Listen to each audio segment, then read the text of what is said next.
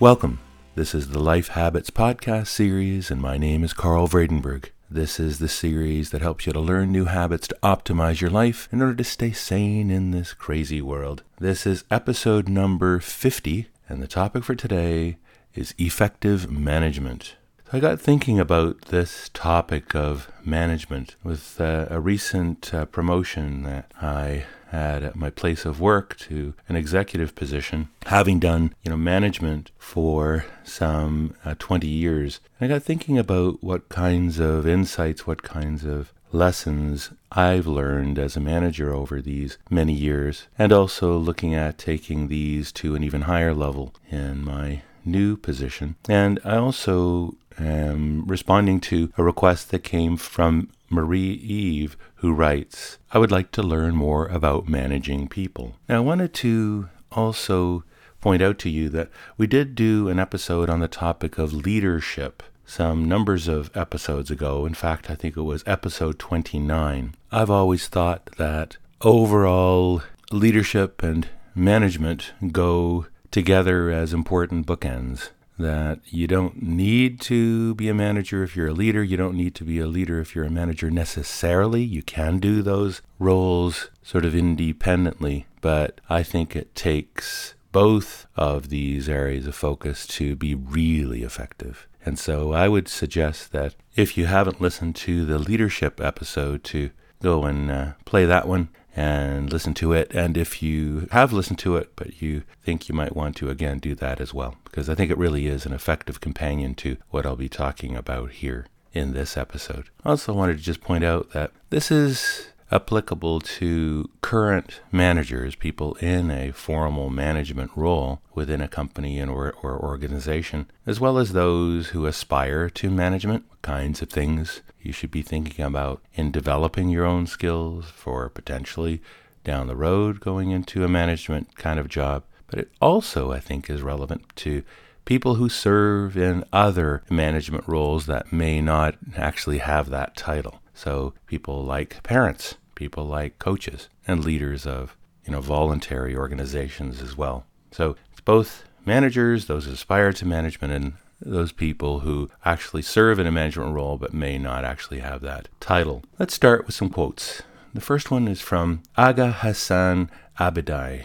The conventional definition of management is getting work done through people, but real management is developing people through work. Peter Drucker says management is doing things right. Leadership is doing the right things.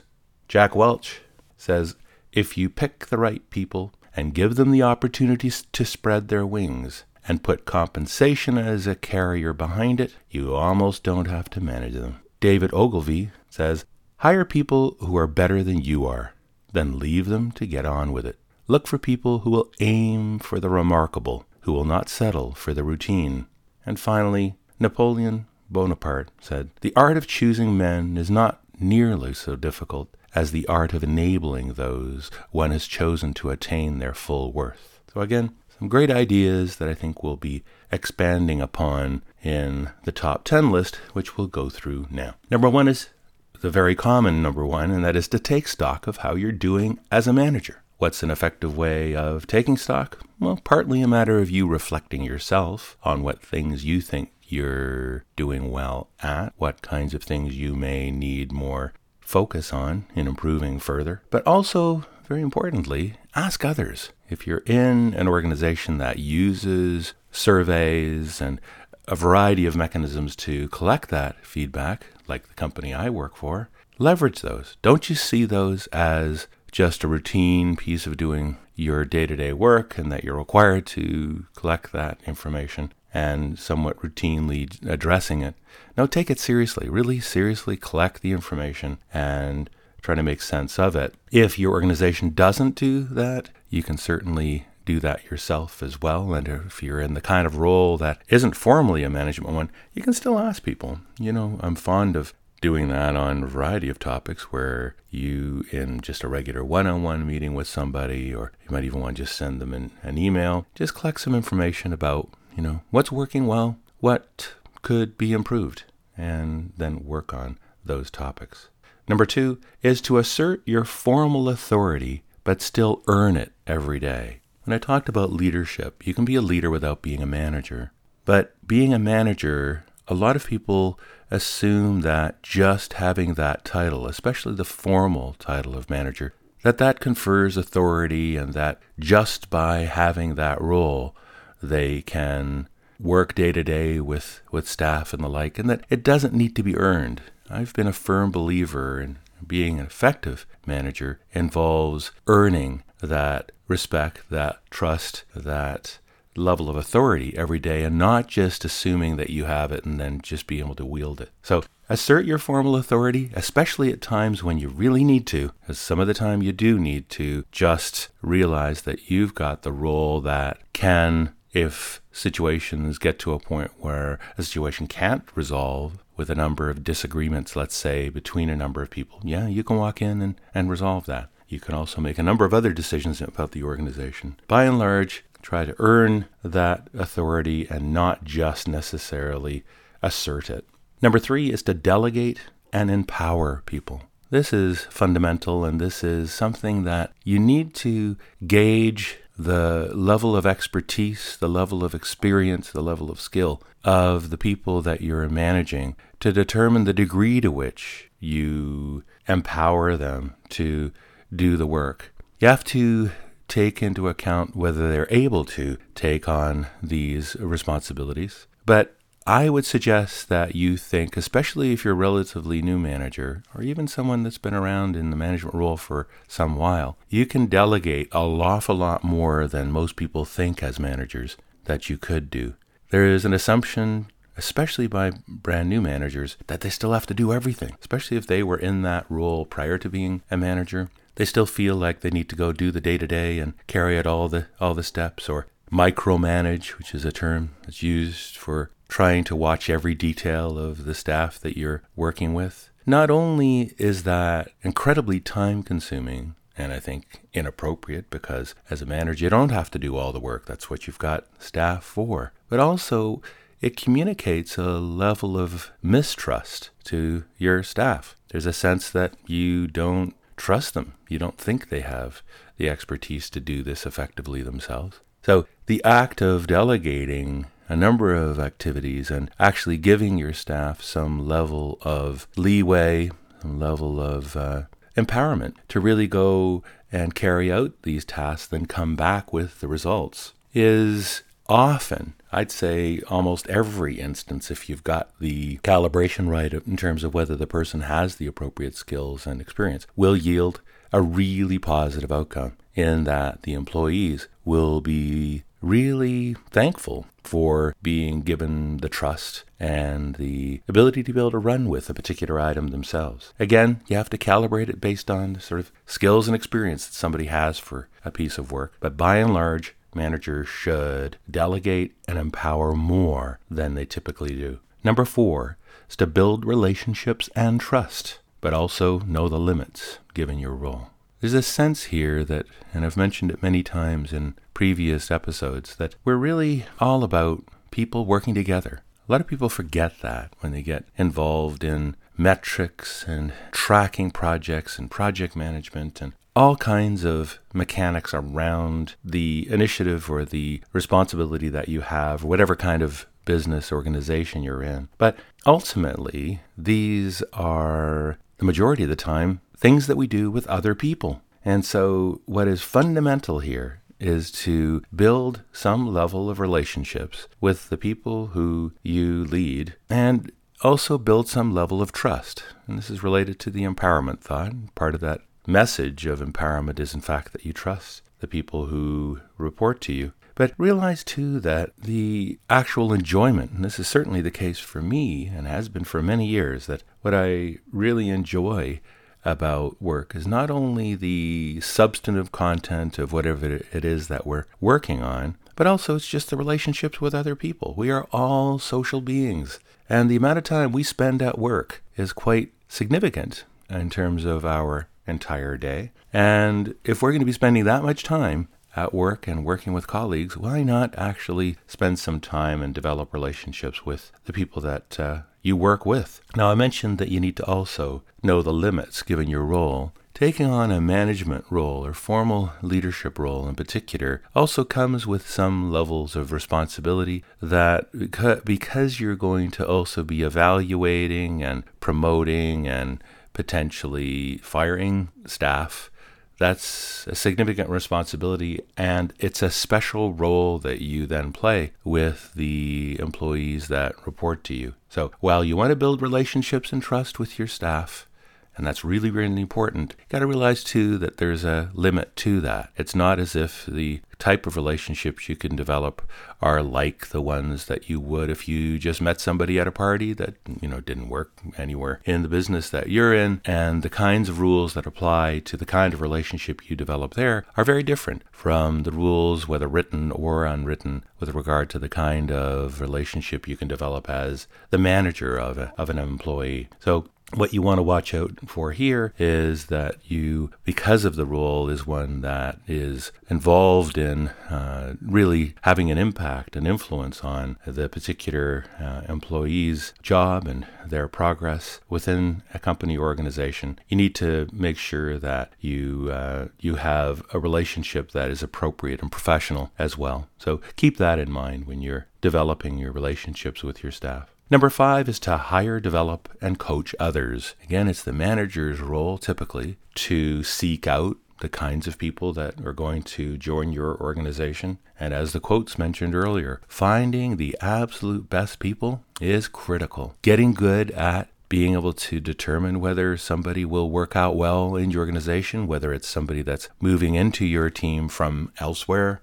from another part of the organization, or whether they're hiring from outside of an organization that you work for. You really have to get good at trying to discern whether this person would really work out well. And the better you get at doing that, the more successful your whole organization can be. So hire some phenomenal people, or as the one quote said, people that are better than you, and you can empower and get out of the way and guide an organization of phenomenal talent. Now, just hiring the best talent, of course, isn't the end of the job either. It's also a matter of developing your staff effectively. And this involves essentially working with them on a day-to-day, week-to-week basis on their career itself. So as a manager, don't just project manage. Don't just work on, is this piece of work done, and focus on that particular initiative. But no, you got to work specifically with your staff in terms of what they're all about as people, the kinds of skills they have, what's effective in what they're doing, what they could develop further. A lot of the things that we talk about in this podcast series is all about further development and developing and honing and enhancing your skills. Well, that's also fundamentally the role of a manager as well, working with staff. Now, we've mentioned previously as well when we talked about the topic of mentoring, that you can also establish mentors for your staff as well. You don't have to be their only mentor, but it's an important part to make sure that you get done in your organization. And the other part of it is to be a coach, to be there to guide the work of the entire team, to make sure that the organization is working effectively together. And that's number 6, fostering collaboration and teamwork, making sure that you've not only got individuals on the team, you've now hired the best people, you're developing them effectively, you're coaching them. You want to make sure you have here as well as really effective collaboration and teamwork. And that's not really easy. There are a lot of instances when you've got significant conflicts between people on your team. The more talented the team, in my experience, the more senior, the more aspirations they have for further development, the more challenging sometimes in the amount of competition between members of a team as well. So a manager's role, again, is to foster the effective collaboration among that team and really make them work as a single unit, even though you have real talent and you've developed really good talent in your team as well. Number 7 is to make decisions, especially tough ones. Managers are often called upon to be the arbiters, to be the decision makers. Your staff may have done a piece of work where they've done some analysis, they've done some level of, proposing of ideas, and it comes down to a particular individual that takes that information in. The team may well have worked very, very much in an empowered way, but you still need to make decisions. And as a manager, you gotta make those and make them effectively using the information that you have at hand, but then to make those decisions. And especially the ones that are really tough. If you procrastinate on those, you'll lose morale, you'll lose effectiveness of the team. And again, you want to not be brash. You don't want to be making decisions left, right, and center without appropriate input, or without your teams being able to effectively be empowered on a number of topics. But where a decision needs to be made, you need to stand up to the role of manager and make that decision as well. Number 7 is to be open and honest and transparent. It's sometimes the case that managers have information that the rest of the staff doesn't have. Also privy to a lot of the detailed information with regard to the information in employee records and the like, and you got to be really careful with confidentiality there. But there's also often a tendency that I see in especially new managers who start to take the perspective that now that they're a manager, they have all the access to information that they can't possibly share with the rest of their staff. And in my experience, to be a really effective manager, you can, wherever possible, or you should, wherever possible, still try to be open and honest and transparent about what's going on. If there is a tough period that your organization's going through, don't try to mask that. Try to be honest about, what is going on. You might not be able to share everything with everybody around you, but wherever you can, try to be as open as you can. Number 8 is to coach, resolve conflicts, and model. Essentially walk the talk. You want your organization to, among themselves, be further improving and the like. The way to do that, the way to have appropriate collaboration on your team, to have appropriate understanding of each other's rights, in order to have effective open communication. Some of the best ways to do that, and this is the case for formal managers, is also the case for team leaders, and also the case for parents and coaches and the like as well. And that is to walk the talk. Don't just say what you think needs to be done.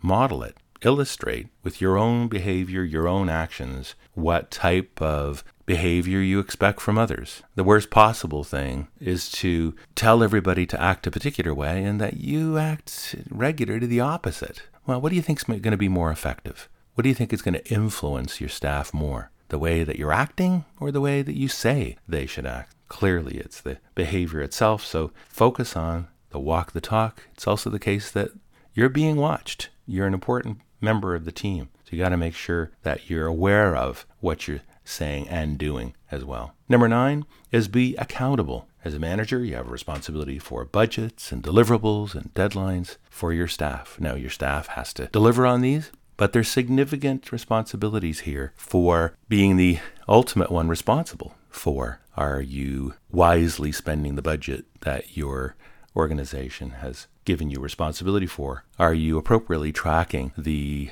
due dates of the various deliverables that your team has responsibility to deliver on? So there's a real role here of making sure that all of the mechanics around the work are also in good shape. So that's another key aspect of being an effective manager. And number 10 is manage but also lead. And I mentioned that off the top, that simply being a manager and a manager of people, it's really important. But to be really effective, you need to also lead. And that includes things like providing vision for the organization, inspiration, passion, all of those types of topics that we talked about in episode number 29. So I encourage you to be an effective manager in all the ways that I've talked about here, but also importantly, to foster your leadership skills as well, because they too will be critical to you being a really well-rounded overall leader of an organization and people. So that's the topic of effective management. Wanted to also just read through a few of the bits of feedback that you've all sent in. And thanks ever so much for all the feedback you send in. I've mentioned many times before, I really see this as a two-way communication effort. And I love getting the feedback. And I'd like to share with the rest of you what I'm hearing as well. So Cecil wrote via email, "Hello, Carl. been months now since I've been listening to your weekly podcasts. This week's podcast topic of assertiveness has consumed my whole life. I mean, I've never been able to be effective in assertiveness, and I'm now 19 and I still have rows with my family because of my behavior. But I've never known how to change that. Sorry for my English. I'm French, and I originally listened to your podcast because it was easy to listen to and I wanted to improve my American accent. I'm a student in English. Thank you very much for your great work you do and for the tips you share with we, the listeners. Cecil, I think your English was just fine, and thanks so much for the feedback, and hope those thoughts were useful to you on the topic of assertiveness. And related to that same podcast, MJK wrote another excellent topic, and once again, thank you, Carl. I really didn't expect to learn much from this message, but I sure did. Mainly about communicating with other people, but at the same time not damaging the other person. This is an extremely important message to learn and to put into action. God bless you, Carl, for the wonderful work you're doing. Very much appreciated. From Diane via the website, hi, Carl. I recently stumbled across your podcasts and find out of the many podcasts I listen to, yours not only have channeled me with great energy, guidance, and peace throughout the day, but a refreshing kickstart and end of my day. Keep going and going and going. We're with you all the way. And from Joe via the website, congratulations for this wonderful website and looking forward to your coming podcasts. Thanks very much for all of the feedback that you send. I don't read all of it, but just sort of pick out ones that I think are interesting and informative. I also wanted to thank everyone for their feedback on the poll that I asked you to complete, asking about what the ideal or optimal length of these podcasts should be. And the results showed that about half of you said 30 minutes was optimal. About a quarter of you said that 15 minutes was optimal. Another 12% said 45 minutes and 4% said 60 minutes. But a comment from Katie, I think may be the most informative, and that is 30 minutes seems safe, but sometimes the occasional 60-minute podcast is nice, especially because I listen to them frequently when driving and I hate having to change them. Any podcast that is less than 10 minutes really bothers me. Thank you for asking. Thank you, Katie, and the rest of you for responding to that poll as well, which suggests to me that we really should be aiming for a 20 to 30 minute time frame for most podcasts. And I suspect that what will happen for the ones where I have a more in-depth topic or one that involves a guest as well, that those ones tend to go somewhat longer and possibly up to 45 minutes or even an hour. But the general target will now be between 20 and 30 minutes, which also means that we should finish this one up right now. So thanks so much for listening to the podcast series. Continue to get back to me, put ratings in iTunes, and any other suggestions you might have to address particular topics that you'd like me to address, send those along to lifehabits@gmail.com. That's it for this episode. Talk to you all next time, and bye for now.